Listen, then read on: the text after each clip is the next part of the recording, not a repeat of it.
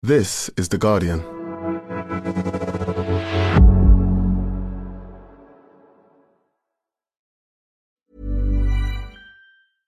Dieser Podcast basiert auf einem respektvollen Umgang miteinander.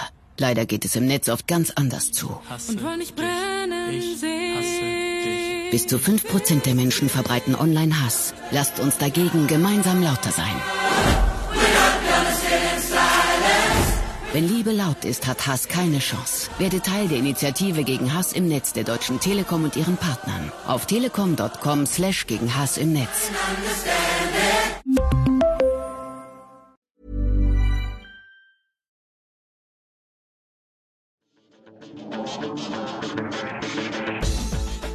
Hello and welcome to the Guardian Football Weekly. 10 games or so left of the Premier League season and we'll take a good look at this weekend's fixtures, if nothing else to remind you who's where and who's fighting for what. Manchester City 8 points off Arsenal, have Liverpool at home in the early game, the Reds in the scramble for the Champions League with Newcastle and Manchester United who play each other, and Spurs whose director of football just got banned from, well, football, so perhaps he could direct things, movies, traffic or something. Don't write off Brighton, people say, while simultaneously writing off Brighton. And then at the bottom, it's still picked 3 from 9, some big 6-pointers down there. Also today, Nick Ames has been back to Qatar to see if they've kept all their promises for migrant workers. You probably don't need a spoiler alert to guess. In the Women's Champions League, a wonder strike helps Arsenal into the semi-finals as Barca cruise through. We'll do that, plus your questions, and that's today's Guardian Football Weekly.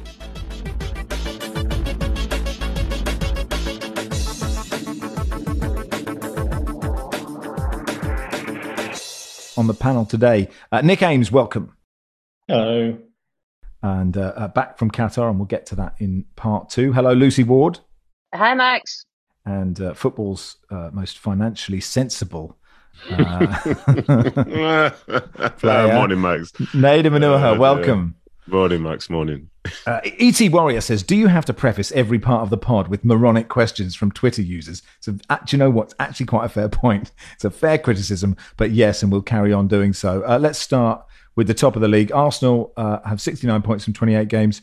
Manchester City, 61 from 27. In the race for the top 4, Manchester United are on 50 from 26. Spurs, 49 from 28. Newcastle, 47 from 26. Liverpool 42 from 26 and Brighton 42 from 25. Man City Liverpool's the early kickoff, and it feels, Nedum, like City have to win every game now.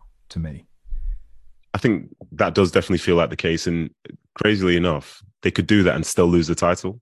I think that's where we're at now in this important stretch of the season, and that's going to be the bar for them. And if they are to win it, they're requiring obviously to beat Arsenal themselves, but then a favour elsewhere. But for the pace that Arsenal are going at, I think they're going to have, on their points per game at the minute, I think they're set to finish on like 94, 95 points, which is really an exceptional season. So I think for them, as I say, they have to win these games, and it's going to be tough for them, especially with the FA Cup game they've got coming up, potentially another 4 or 5 Champions League games if all goes their way. But they've done this before. They've done this year in, year out, and they know that it's going to be a tough challenge. But I'm sure they'll be more than up for it. And that rivalry against Liverpool, it feels weird that it's not like a title-defining one for both sides this weekend. But then in the same breath, it's still City versus Liverpool. And I'm sure Liverpool would enjoy taking a potential title charge away from City, and City the same, taking Liverpool potentially out of the Champions League race. So should be a great game. Looking forward to it. Not really. It's a very stressful game. Don't enjoy it. But I'm sure for a neutral, it should make for a fantastic encounter. Do you have inside info about Haaland? I mean, he missed Norway's games. Do we expect him to presume he's completely 100% fit? That's what my gut is telling me. Yeah. Inside info. You think I get inside info? Like, I'll semi-work for the club, but they don't tell me anything. So, yeah, I have no idea, Max. The biggest thing for me was like, I wasn't going to put him into my fantasy football team. That's when I really care the most. But overall, I don't have a clue. I'm the same as you, unless someone wants to tell me otherwise. How do you see this going, Lucy? Well, I'm doing this game, actually, so as a neutral, and that's what I'll be on Saturday. Really interested. But like Naim said, it's interesting that it's not a right at the top one. And Liverpool, they're so funny, not funny, ha-ha, but, you know, they're so inconsistent. They produce great results. They sort of blend in that new front three, and it's actually working quite well. Not quite at the level of the old front three, but you know, they are getting to that point and they're reaching it, but not consistently. And I think that's it. So I don't think that Liverpool will want to have the Thursday, Sundays next season. So I think that, you know, that sort of the next few games will define this season for Liverpool and obviously next season as well. It's interesting that this is the early kickoff. You never know, is it good to get to go early or go late? Just because City is so far behind, it feels so far behind, Nick.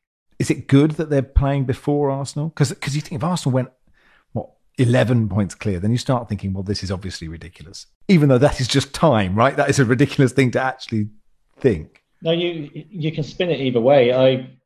I think this is a massive and potentially decisive weekend in the title race. I mean, if City and Arsenal both win, it's not. But I think you just never know at the moment which Liverpool are going to turn up precisely, do you? And if they bring it and get a point at City even, then Arsenal go into that game against Leeds, which is probably the last game for them of a run of very, very winnable games, largely been at home against relegation contenders.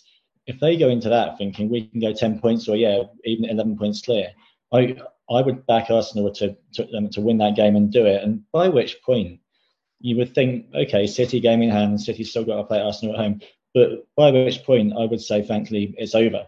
I would say it is all but done. So the pressure on City to win that first game today is, I think, huge. I think they're very used to all these permutations. Frankly, we've seen what serial winners they are in the last few years. I don't think players of City's caliber are going to worry too much about the timing. But I do think we've got a fundamentally important weekend ahead. And yeah, there's pressure on Arsenal too, because if you look at their fixtures after this, they've got Liverpool away, haven't they? Then they've got West Ham away, who can always raise it in a big game. Saints at home, who are fighting for their lives, and then City and Chelsea in consecutive games. So I kind of think as well that Arsenal could do with not stumbling here, and I don't think they will. All of which is, again, a long way of saying, blimey, anything could happen. But I think potentially we're looking at a decisive day if City don't do the business, I think. For me, it doesn't necessarily feel like wholly decisive, but I think it's a very significant week. And I think after this international break, the March one, everything is just so much more sort of like perilous, because it's that point where you're running out of time. And every team that we'll mention, they're playing for something. You know, there's not that game against a side who have just all gone on holiday, because every game matters. And even Liverpool, so they're playing City this week and then Arsenal next week, as we say, that Arsenal game being at Anfield. Like, they're in sixth at the moment. Can they afford to lose 2 games and then, have the games that they have left to try and potentially finish in fourth? Probably not. So you then realise that they've got a big say in terms of this title race as well in this next 7 days or so. And it makes for really compelling viewing between now and the end of the season. But I think I've said this on the podcast before. Like, if you're a fan of a team that's going for something, either to win a league or to stay up, there's no fun at all until games are over. And then even then, it's like a sense of relief because you've just about managed to get over the line. Whereas if it was September, October time, you could probably enjoy those days out just that little bit more. What you say about every game matters is actually interesting, because normally you get to the last 5 games and you say, oh, they're playing mid-table fodder, they're playing a team that's on the beach or something. But because everyone in mid-table is basically in quite severe danger of going down this year because it's so compacted, there aren't going to be too many games as things stand that are dead rubbers, are they? Someone's going to be fighting for something. I heard somebody say yesterday that it's the biggest set of fixtures ever in the Premier League this weekend. Oh, right, that's good. Apart from Chelsea versus Villa, which is sort of not really that much. Oh, well, obviously Chelsea fans will think different, but every single other game is, to their fans, like, wow, we've got to win. So every single team's going into if we don't win, then this will happen. And I sort of look at that Arsenal Leeds game. That's not an ideal game for Arsenal because Leeds bring chaos, so you can't really plan for not quite as bad under Grazia, but they still bring chaos to a game, and I think that that's probably not an ideal game for Arsenal, even at home. I think what's interesting is, Nedum saying, like, if you are invested in this, if you have a team in any of these fights, that none of these games are enjoyable, and it's basically more than a quarter of the season. So sort of like one in a fourth of all of the thing you actually pay to go to watch, or you pay to watch on TV, is like decisively not enjoyable, and yet we're all totally engaged in this. I think what's interesting with Arsenal, Nedum, is just watching Arsenal, you just think, well, they'll slip up at some point. And it's got to the stage now where I just virtually no part of me thinks they'll slip up in a game like this. I'll be honest, throughout the season, I've not been that person that's thought that they would slip up, essentially, because I've just looked at the way they've played. And it's been exceptional. And as a consequence, those performances have brought results. If they were just getting results and not playing well, then it's more of a red flag, in my opinion, because you can see further down the road that they'd struggle. But they've sort of passed so many real significant tests to the point where you're thinking, well, yeah, this is who they are. Like the way that they'll play between now and the end of the season. Obviously, you never know, but I wouldn't be surprised if they won every game. That wouldn't be the craziest thing I've ever seen. It's because they have a consistent style of play. Obviously, now they're not in the FA Cup, they're not in any of the cups. It's the league, the focus. They've got 10 games left. And I think if ever there was a moment to narrow your focus, it'd be coming out of an international break, knowing you've got 10 games to win a Premier League title. That couldn't, get you more set. That's exciting, especially with the style of play that they have, where they can control games. They've got some grit in there as well. And obviously, it won't be easy, but they're more than capable. I said at the start of the show, like their points per game would put them in the mid 90 point range. That's an astonishing season. Yeah. What's the craziest thing you have ever seen? And football wise? No, just general, just something that crazy. I was on the 9th hole at Kingsway Golf Course in Melbourne with my friends Matt and JK, and one of them hit a golf ball into a tree, and as the ball went into the tree, a pigeon emerged and the ball disappeared. And I'm not a conspiracy theorist, but he definitely turned a golf ball into a pigeon. Well, if you're talking golf references, one of my friends, shout out to Paul Roberts, Paul had a tee shot and he swings it like 120 mile an hour, and he hit the ball. It landed a yard in front of him and then spun back over his head and went back 1 yard. So that's maybe the craziest golf thing that I've seen. Yeah, how about that? It's not as good as turning a ball into a pigeon, but it's okay. Sorry, Lucy, you wanted to actually make a point about football. Yeah, I'm Arsenal disappointing Europa League loss, but I am the most disappointed because I was on a European road trip with Arsenal and would have followed them as far as they could possibly go. So I was devastated when they lost against Sporting, because I think the next round they've got Juventus, so that would have been a two-legger there. So yeah, so personally speaking and selfishly speaking, that's not good. Won't someone think of the co-coms? On Sunday, Newcastle United versus Manchester United. It's a big game in the battle for Champions League football. Newcastle won their last two. They got that late penalty against Forest. Feels like we sort of wrote them off after their last dip, and perhaps a bit too early. Meanwhile, Nick, Manchester United are without Casemiro. Like a few weeks ago, we were talking about them as potentially in the title race. And, they're not guaranteed top four. So this game is absolutely fascinating. Yeah, it's huge. And you look at it and you think United could probably be okay with a draw to fend Newcastle off, keep them at arm's length a bit. I think are they 3 points behind? I think they are. But, Newcastle, I know they've stuttered a bit recently until the last two games, but they've only lost 3 games all season. They're really, really hard to beat. Very, very tough. Often seem to pluck a win from nowhere, much as they did at Forest. Although I think they deserved that, didn't they? Because they really came on strong in the second half, as far as I remember.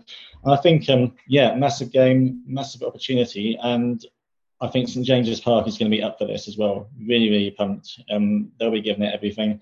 I think Manchester United, not Newcastle United, will be very happy to get away from there with a draw. And maybe in the long run, that'll be enough for them. But yeah, huge game. And, Newcastle, I'm sure, will just be delighted to be in this position in the first place, because they might not have expected to be at the start of the season.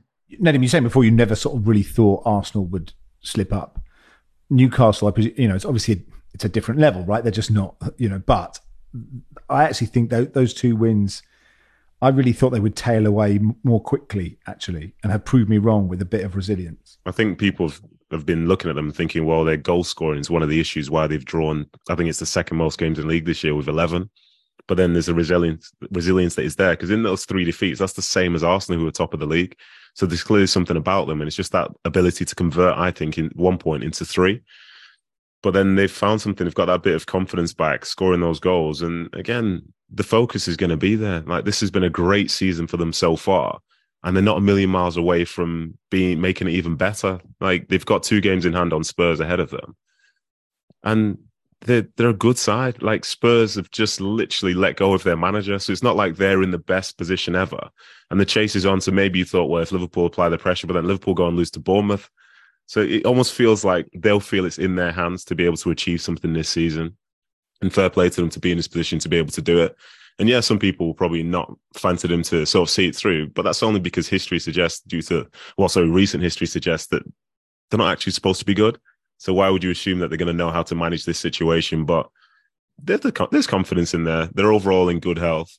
And they've got St. James's Park, who I'm sure, when things are going well, that's still one of the toughest places to go in the Premier League. So I think they might just sneak fourth, and I don't think some people are going to like that. They've got a bit of an X factor now as well in Isak being back and fully fit and in form. And obviously he's been up and down with fitness and stuff. And maybe if there was a bit of an argument over them, certainly mid-season, maybe they didn't have someone who could give that bit of magic, that little flicker from nowhere. I know Almiron was maybe doing it earlier in the season, but Isak at the moment, he's such a great player to watch. He's kind of leggy, but he glides, and he's got this incredible way of kind of nicking the ball around an opponent at the last minute, and his finishing is so cool as well. His goal at, I think it was Forest, wasn't it? Was so incredibly taken, and I think having someone like that coming into fitness and sharpness at the business end of the season just gives you something that you've not had before. And I think that will be important for them, because I don't want to say they've been predictable at times. That would be harsh, but they've certainly, maybe been a bit blunt in those draws that Nedum was talking about. So I think having him back is an interesting addition.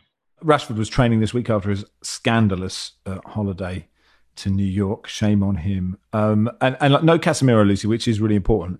McTominay could come in. And, confidence makes such a difference for a footballer, doesn't it? And he has had just like an unbelievable week. Yeah, I mean, you talk about confidence for everything, really.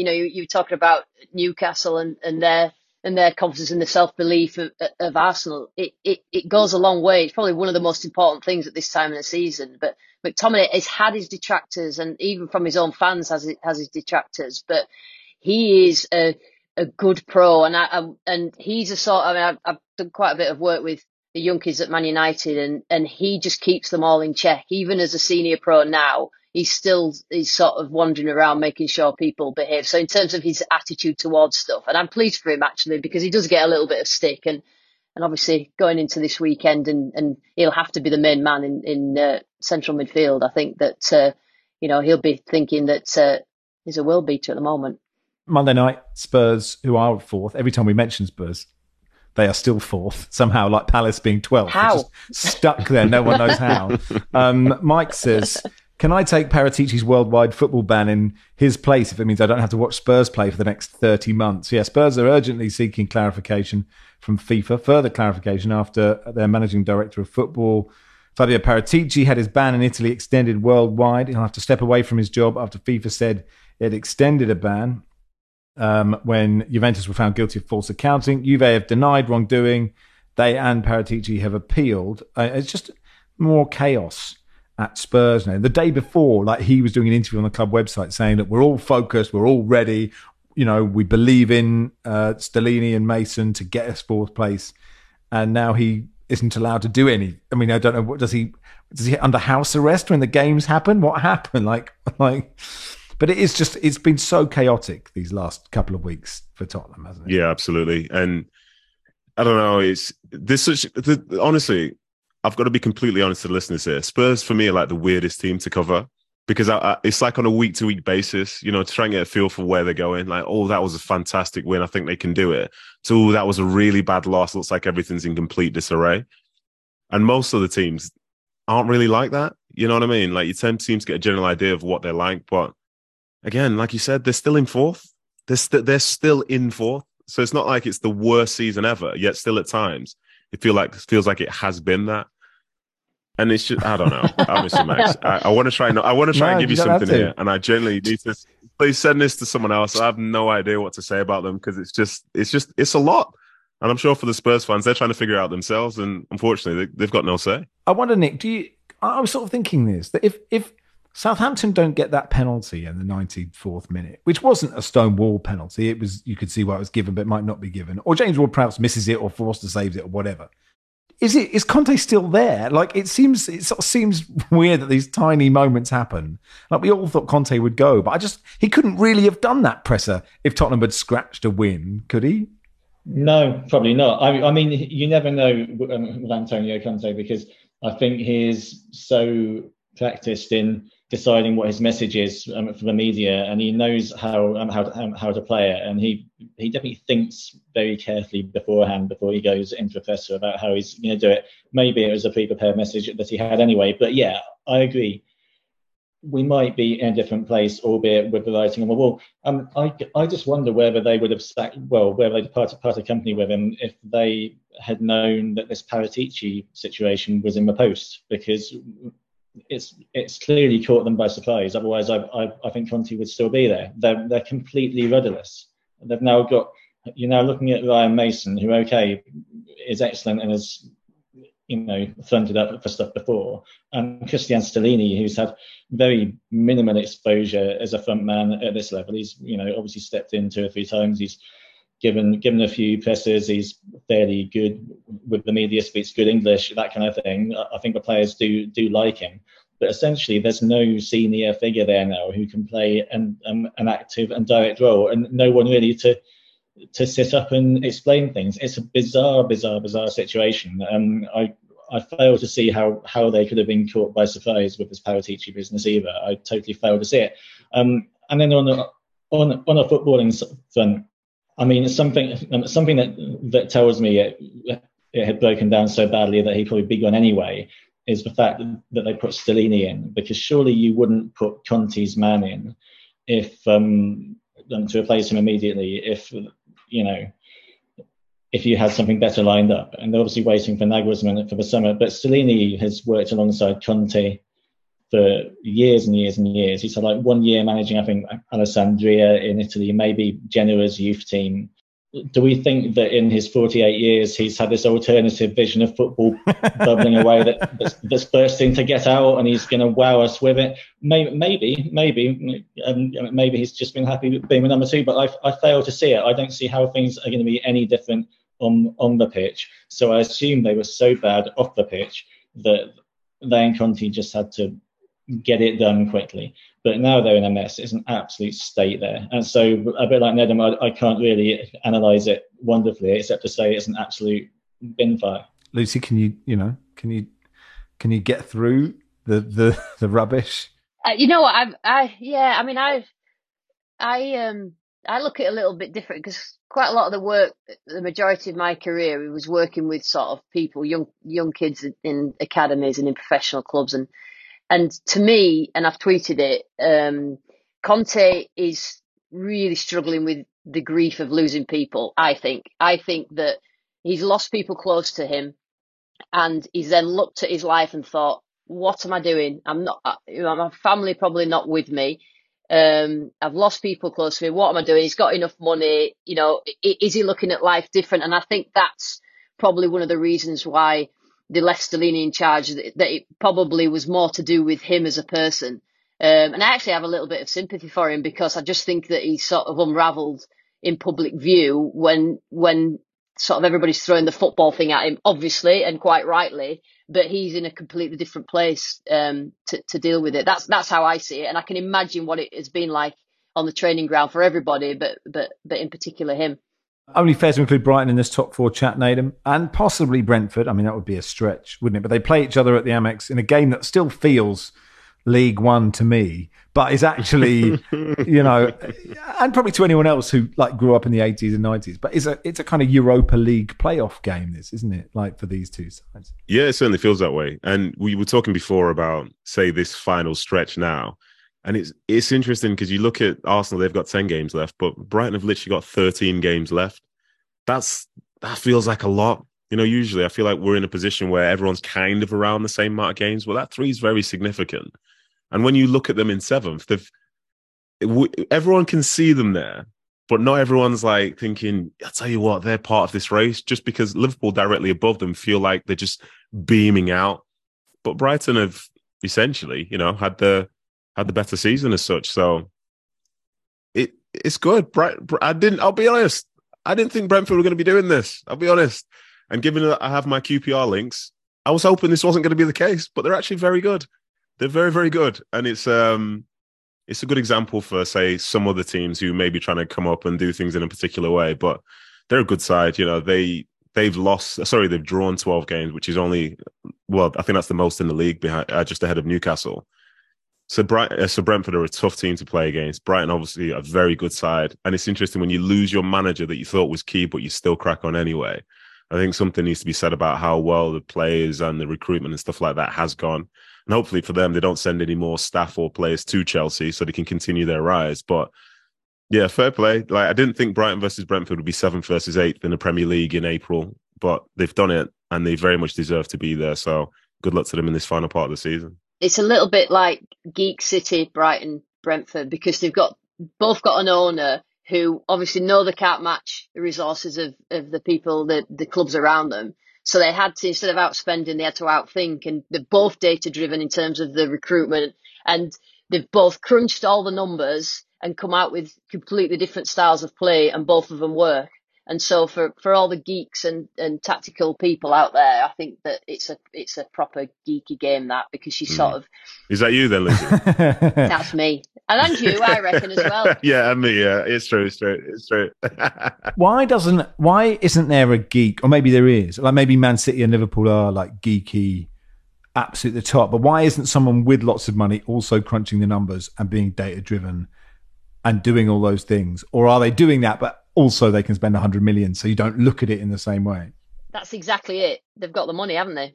And they've got the crunch the numbers. But I just think these two are so clever. But it's mad how they've put everything into the special computer, and each have come out with a completely different way of playing. Yeah, for sure. And I think with cities and other teams, say for example, like they're probably in for Jude Bellingham. You don't necessarily need to crunch the numbers to just see that it's probably going to work for your team. So that's the thing, as Lucy said, when you have the money, it's quite clear to identify who you want and what you need, as opposed to having like a big pool of people, say lower down in that pyramid, and trying to figure out which is the sort of diamond in the rough. Whereas Judy's kind of like the obvious diamond in world football. You're right. You can't be the guy in the white coat and glasses who walks into Pep Guardiola's office and says, "Here, Jude Bellingham," and expect him to be like, "Okay, yeah, you're worth the money, aren't you?" Anyway, look, that'll do for part one. Part two, we'll do the relegation dogfight, plural dogfights.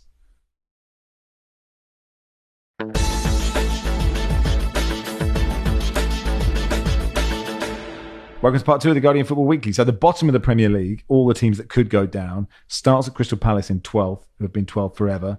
They're level on points with Wolves. They both played 28. They have 27 points. Leeds and Everton are on 26 points. Everton have played 28. Leeds 27. Forest and Leicester are on 26 and 25 points. They both played 27. West Ham have a game in hand on them on 24. They're in the bottom three, if you're still following this. Bournemouth on the same points as West Ham have played a game more. And Southampton bottom have played a game more than Bournemouth and are on 23 points. We've mentioned Everton playing Spurs on Monday. We'll obviously cover that on Wednesday's pod. Simon says Palace, Leicester, Forest, Wolves, West Ham, Southampton all this weekend. Could we see a record set for the use of the term six-pointer within 48 hours this weekend? P.S. My name really is Simon, referring to yesterday's pod. Should we start with West Ham, Southampton, Nick? 18th v 20th. I mean, it's just an enormous game, isn't it? Because those, even though it's so tight, if you're in one of those bottom three places and you lose, that daylight might start to emerge after this weekend. Yeah, completely. It's been so compacted, and you'd have to expect it to space out at some point. West Ham, I just keep assuming every week that they're going to start pulling things out of a bag and do something, but it's just not happening. I think last time out against Villa, it was a fairly inauspicious 1-1 draw at home, wasn't it? All a little bit flat, as I remember. Obviously, they came into that off the back of an absolute thrashing at Brighton. And you kind of think, where's the form going to come from? Like, Moyes has obviously tried at times in the season to integrate a few more attacking players and be a bit more expansive. It hasn't quite worked. Then at times he's gone the other way, and I think irritated the squad a bit by sitting so deep and being so conservative as they were in losing at Spurs in a game that I covered a few weeks ago, for example. It seems to me like he's at that point that's dangerous for a manager, where he's trying a lot of different things and none of them are really working. So the results have to come now. And again, on paper, you think they should beat Saints at home. But Saints are improving in recent weeks. They're starting to get a bit of an uptick. Obviously, I know it was a couple of weeks ago, but maybe get some momentum from from that comeback against Spurs and a bit of belief, which I think was important for them to come back in that game. And it's a tough one. I think West Ham have played a couple of fewer games than one or two people around there, haven't they? But if they fail to win, I think they've got a massive problem, because you just can't see how anything is coming off for David Moyes at the moment, whatever he tries. Yeah, and Lucy, I saw that some report, and it might be nonsense, I don't know, saying that Moyes and his backroom staff are slightly fearful if they don't get a result that he might get the boot. And you're thinking, if you're West Ham's owners and you've just had an international break, if you did want to part company, do it 2 weeks ago. Yeah, I feel a little bit for Moyes, because they really completely overachieved, and I followed them in the Europa League last year. They were absolutely brilliant, and they got a bit of momentum, which raised expectation, and then now everybody's so disappointed. I mean, they are obviously underperforming, but they're 18th in the league, but they've got the 7th best defensive record. So they've got a better defensive record than Spurs, no surprise to you, Max, and Manchester United, right? So they don't give up that many chances. And I think that there's just something, like Nick says, that just needs to click somewhere along the line. But, Southampton, I think, a little bit more comfortable now that they're playing the way that they played under Ralph. I think that's what suits what that young squad, and have a little bit of belief about since the games before the international break. But yeah, if you were going to sack Moyes, you're not going to wait. Surely not, but nothing surprises me in football, I have to say. Nedum, did Roy Hodgson getting the Palace job surprise you? No, I don't think so. No, it's a different question. Are you saying I'm surprised that Patrick Vieira was sacked, or that Roy Hodgson got the job after he was sacked? Which question are you asking me? My question is, are you surprised when Vieira went? I must admit, when I first saw Roy Hodgson, I was like, give over. I mean, they're playing Leicester, Palace are 12th, Leicester 17th, and like a win gives them breathing space. But I was definitely surprised when surprised. Surprised? It seems like the way of saying. I was surprised. That is trying to get try and get Roy into every word now for the rest of the pod. But I was surprised that Roy got that job, Nedum. Yeah, I wasn't surprised as such, just because of the nature of, say, the last few games that they're going to have. So I didn't think it was going to be something that was long-term, that would come at a point where they're essentially thinking that they're free-falling. I was a bit disappointed to see Patrick Vieira go, because, a lot's been said about the last 10 games they had versus the next 10 games that they have. And it seems like the next 10 games are more sort of like season-defining than the ones before, against a lot of very, very good sides in good form. But I think from when he lost his job, they probably wanted someone who's going to come in and just not necessarily like have a huge bounce and just be thinking about the future, but something that's just going to stabilize them. When you think about the stabilizers, like, that's in the past where you'd be hearing about Sam Allardyce's and all those types of people. So I think with Roy himself, somebody who's been at the club before for a prolonged period of time, yes, they made a fundamental change when they let him go a couple of years ago, but in the same breath, you need someone that can come in, hit the ground running with some players who were there before and just try and find a little uptick in form. So that didn't surprise me that much. But like I say, it was a shame that Patrick lost his job. And that surprised me in terms of, say, what was lying ahead for them. But it's the powers that be. This is the way they make the decisions. The weird thing is, I remember covering Roy's last game for Palace. I think it was Arsenal in coming out towards the end of the lockdown. I think I've just got it here. It was May 2021 at home at Selhurst. And I think the stadium was maybe about a third full because of COVID. But he went on the pitch afterwards and gave this really emotional leaving speech. And I remember going in on it in my match report, because it was really quite moving and touching. And you thought, and now he's back again. It's a bit like when you hug goodbye to your mate when you're going on the tube and then you're going the same way, It's quite bizarre to see him back there again. I wonder what his next farewell will be, and how good a farewell it will be if they go down. I think there was a few rumours about the coaching quality, and I think for Parish, it probably better the devil he knows what he's going to get on the coaching field, because obviously, like Nedum said, it's not about the results that they got were based on playing against teams that were ultimately better than them, and so then give him a run. But there was obviously something else going on in the background, and I think that he knows what he's going to get coaching wise on the training ground, Parish. So I think I wasn't particularly surprised. However, they need to score goals. Defending wasn't the problem, and obviously that's what Roy Hodgson's quite good at. The defending, I mean. Leicester, I know. Leicester are too good to go down, aren't they, Nedum? Surely. Oh, my goodness gracious me. This is the type of thing that gets clipped up, isn't it, at the end of the season if they go down? Yeah. It feels like they're too good. It feels like they're a good side. They play some good football, but then they've lost 4 of the last 5 games. Like, there's nothing. There's nothing going on there. And, like, I'm looking at the league table, and I try and look at things like goal difference, because I think to myself, well, that's probably going to be worth an extra point. The same way we talk about it at the top is the same way you can view it at the bottom. And their goal difference is -9, but they're still 17th. That's really, really peculiar. And yeah, the fact they've scored 38 goals is great, but then they've lost the second most amount of games this season in the league. I can't figure it out. Like Leicester and West Ham, I'm seeing them down there. I'm thinking, I'm sure they'll be okay. They'll get out of it, and so on and so forth. But still, here they are. There's clearly something that's gone wrong that season, because as well, West Ham have a -10 goal difference, so it's not horrendous. But Leicester City, I don't get it. Max, I'll be honest. I'm being really open and honest today. I don't get it. Like, why are they there? Why are they there? I don't get it. I tell you, I mean, going to Forest Wolves, this is 16th v 13th, and I don't expect. I have literally no clue. There was actually no way of having any idea what might happen in this game. I don't know if anyone has any sort of salient thoughts. You say Forest versus Wolves? Yeah. Is that Forest? Yeah. It's probably, I'm going to pencil that one in for a draw.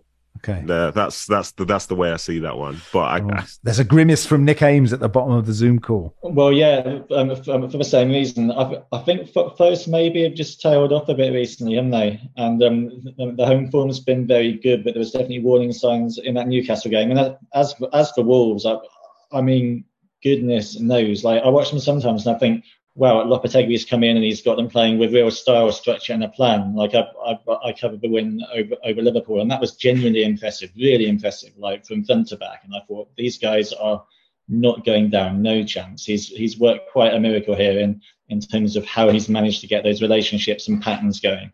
And since then, it's been absolute chaos. I think, what was the last game? 2-4 against Leeds, or their last home game anyway. So yeah, no clue at all. But that is what makes the back end of this particular season so wonderful, because every game just has this sword hanging over it. Bournemouth Fulham feels like a nice game. I mean, Mitrovic won't be there. He said, on a personal level, I regret my actions that led me to being sent off. I allowed my frustration to get the better of me. How I reacted was wrong. I was trying to get the referee's attention, but I appreciate I should not have put my hands on him. I understand why he showed me a red card.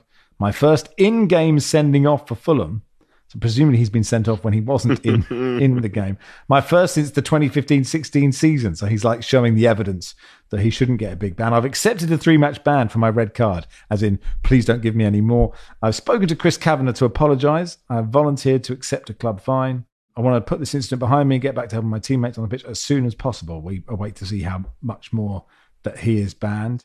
So, I mean, like, Bournemouth desperately need the points. Fulham chasing Europe again, like you said, Lucy. Another game where something is riding on it, and the only game where nothing is up for grabs is Chelsea Villa, boring mid-table, no need to talk about it. I'm moving us on because, Nick, I want to talk about your trip to Qatar, and I want to talk to Lucy about the Women's Champions League. Nick, let's talk first. You just got back from Qatar. You went there for a week to do what we all said we'd do and no one has done, which is to check in and see how things are after the World Cup has finished and we've all buggered off.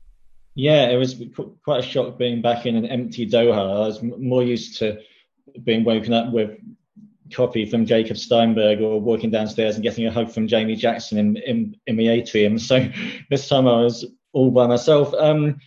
We wanted to go out. It was 100 days since the final, and we thought it would be a very good idea to come back and see how things were going with the legacy, inverted commas. So myself and also colleague Pete Pattison, who has done absolute world-leading reporting for years and years and years on the workers and migrant rights situation from there. We both went out there and sort of collaborated on some stuff and did some separate stuff as well. You can't expect in 3 months everything to be totally, totally different or a finger through being clicked. You cannot, and you have to be fair and understand that. You can't come back and say, no, why isn't this place utopia? Because change takes years.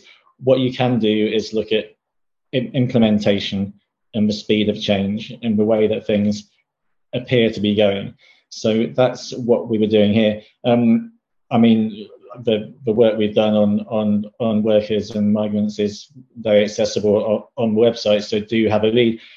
What we broadly found was that the labour reforms that have been well publicised, are being enforced to an extent, but still there's a lot of people and a lot of situations and a lot of things falling down the cracks, and it's definitely not happening as quickly as I think you would like. There's a lot of workers who are still in very precarious situations, some of them definitely being underpaid. There's a massive issue, I think, which is something that could be looked at now, and could have been looked at straight away and much sooner, about compensation. Whether that's for families who, for families of someone who has died at work, maybe in connection with a World Cup on a World Cup site, or compensation for the many workers who have had to pay illegal fees to bad acting agents to come out and work in Qatar. That can be thousands of pounds. It's really shocking. I've met a security guard at a stadium, I won't say which, who he's on a 2-year contract, and he'll spend most of that contract working off the loan that he paid to come out to Qatar. And there's currently no formal mechanism for that to be remedied at all. There's a lot been happening on paper, but a lot of that's not quite happening where it should be in practice. And I think we've tried to reflect that. And I think you have to keep the pressure on as well. You have to keep shining a light, because, the world does move on. The football gaze moves on to the next tournament and to the next controversy and to the next thing that we need to shine a light on. So I was glad that we went out there and did the work. Also visited a lot of all apart from one actually, of the World Cup stadiums. And I wrote a piece on that yesterday, because I think that's interesting too. And they've got a big and very impressive legacy plan for the stadiums. All of these are massive venues. We enjoy watching games in them, most of us, I think, in person. And a small state like Qatar cannot sustain all of these huge venues. So the plan for definitely 5 or 6 of them is to scale them back, halve them in size, in some cases give the seating to developing countries or places that need it. Stadium 974, the colourful one with the crates that had a lot of publicity during the tournament, is to be taken down altogether. Now, I didn't turn up and think, why haven't they done all this in 3 months? Because that would be unfair and absolutely ludicrous. But I turned up and there was nothing happening.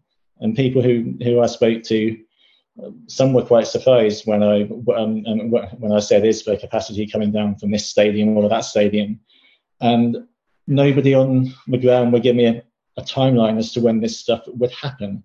And on a very basic level, you would think, haven't they thought this through? Now, Qatar is holding the Asia Cup early next year. It's maybe, I think, going to bid for an Olympics. Perhaps they'll bid for one of the new Club World Cups. So there might be stuff happening there down the line every few years. But I think we need to know how they're going to fulfill some of their legacy plans. And we haven't really had that information yet. But yeah, many strands, the workers and human rights situation, obviously by far the most important. And I think the answer is that there's a lot of stuff that isn't being implemented as quickly or as sharply as it should be. Did you find or speak to any migrant workers who gave the impression that while the World Cup was on, they were treated differently, and now everyone's gone, they've kind of been forgotten? Because this wouldn't be the first tournament where that has happened, of course. But I just wonder if that is a vibe you sensed from migrant workers. I definitely met plenty of migrant workers who felt that Qatar and its authorities have been quite assiduous in trying to look after them during the World Cup, and now they don't get that level of attention, put it that way. Like, I met a guy who works at a very nice resort area in the north of the city, and he said, we had police coming past during the World Cup checking that we were doing our working hours and that we weren't working more than 8 hours, and that everything was by the book, and they come by several times a day and be very concerned. And then the moment the tournament stops, the employer is basically allowed to do what they want, and the police aren't coming in checking, and there's no enforcement. Now, as it happens, this guy's employer was pretty much behaving itself post World Cup, but I also heard of several that weren't.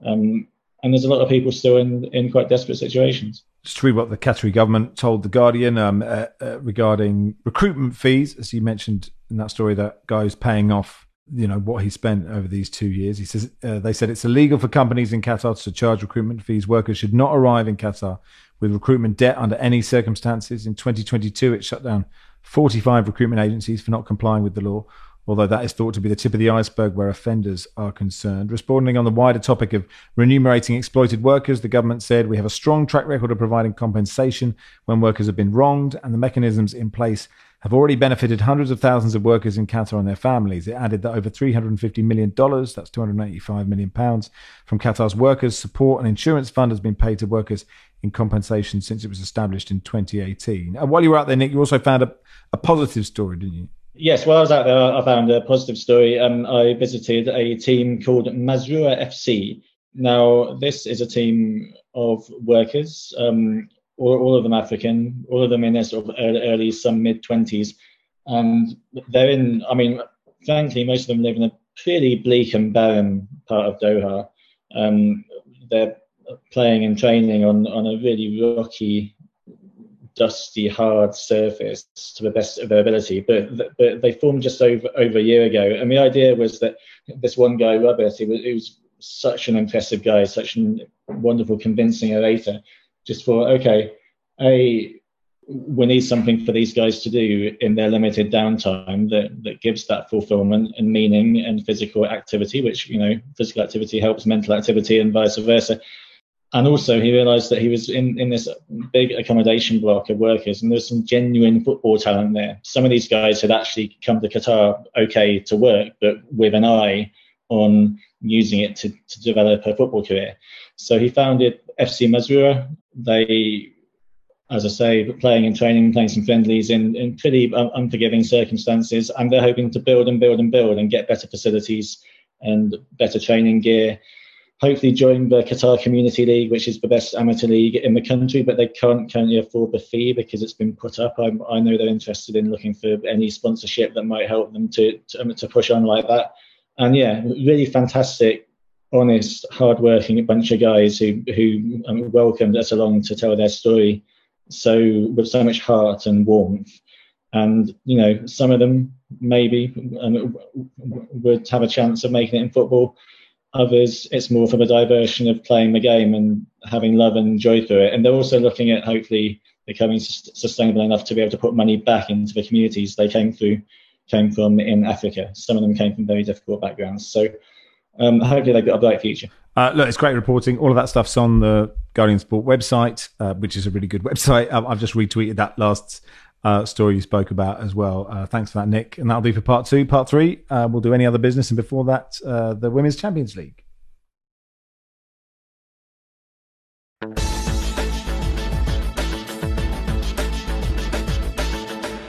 Welcome to part 3 of the Guardian Football Weekly. So Arsenal beat Bayern 2-0, 2-1 on aggregate. Lucy, you were on co-comms duty. It was 2-0. It could have been so much more, wasn't it? They were so dominant in this game. Yeah, they were, but really to set the scene, they'd gone to Bayern Munich, one of the strongest teams in Germany, got international players, got Georgia Stanway, who was a lioness also playing for them. So last week's first leg, Bayern were 1-0 up. So it was difficult for Arsenal because Bayern are a good team. They can counter-attack, but they set off the game really well, really high intensity, scored 2 brilliant goals, particularly the first one, strike from Frida Maanum, just on the edge of the area, and then a header from Blackstenius. But they just kept the pressure on. They probably could have scored 3 or 4 before half-time. The goalkeeper Gross for Bayern was brilliant. But it was at the Emirates. The crowd got behind them. I think it was a record crowd for a Women's Champions League game, for Arsenal. So it was brilliant. And they held on at the end. It got a little bit wobbly towards the end. And I was frightened that it was going to be extra time, obviously for Arsenal, but also for me because I was dying to go to the toilet, and you don't get a chance to do that at the end of games. But yeah, all joking aside, so interesting you make that point. Like when you're working on a game, like I was doing what was the The Arsenal Champions Europa League game, right? I'm in Sydney. I've got to fly back to Melbourne, and I have not factored in extra time and penalties. And I'm there going, this post match is going to be the shortest. We're a streaming service, right? So we're not like, you've got to do it to this time. We're just like, this is going to be the shortest post match you have ever seen, because I've got to get out of there. And even worse when you're covering cricket, because cricket goes on forever. And so you're just like, oh, this is just please rattle through them. I can't be here all day. And you should have really noticed that when you took the contract, that it was going to last all day. Anyway, more importantly, the game, that opening goal, Lucy, was like an arrow, wasn't it? I mean, it's absolute. I mean, the setup was nice. It was nice interplay, but the strike is just perfect. I mean, Manham is a good player. And because obviously Arsenal have lost Vivian Miedema, who scores a lot of goals, and Beth Mead, Manham has just moved up the pitch slightly, but she is some player. And she's sort of relished being in that number 10 slot, and just no backlifts. The keeper couldn't set herself, and I don't think anybody two goalkeepers wouldn't have saved it.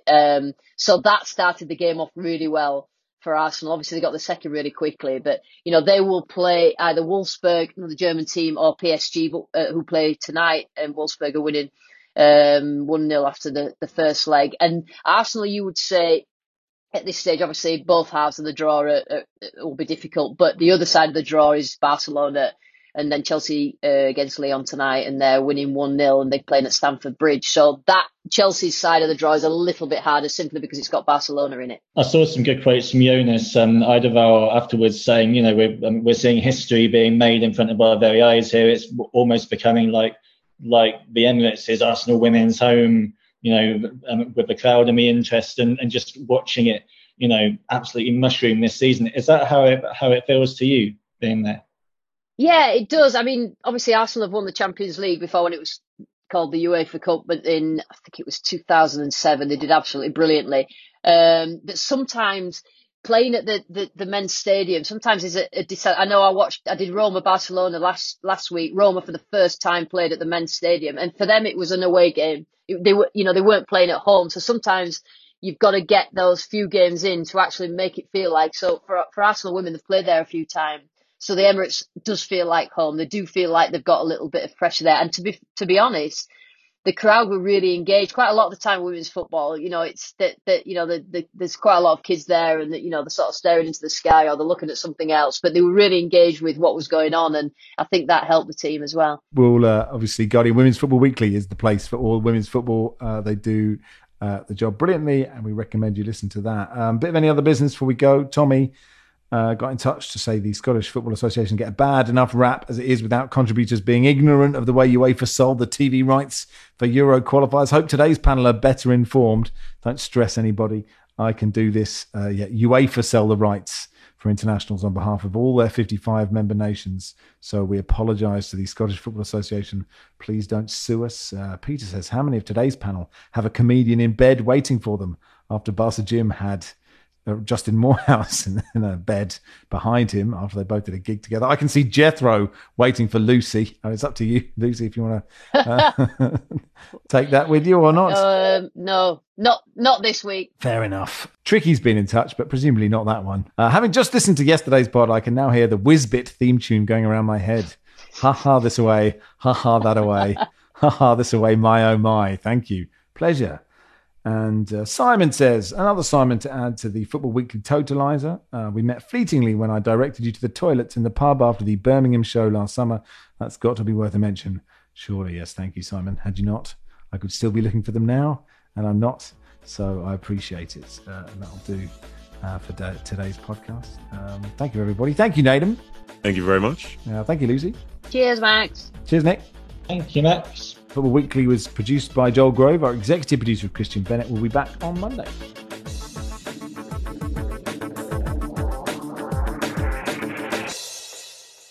This is The Guardian.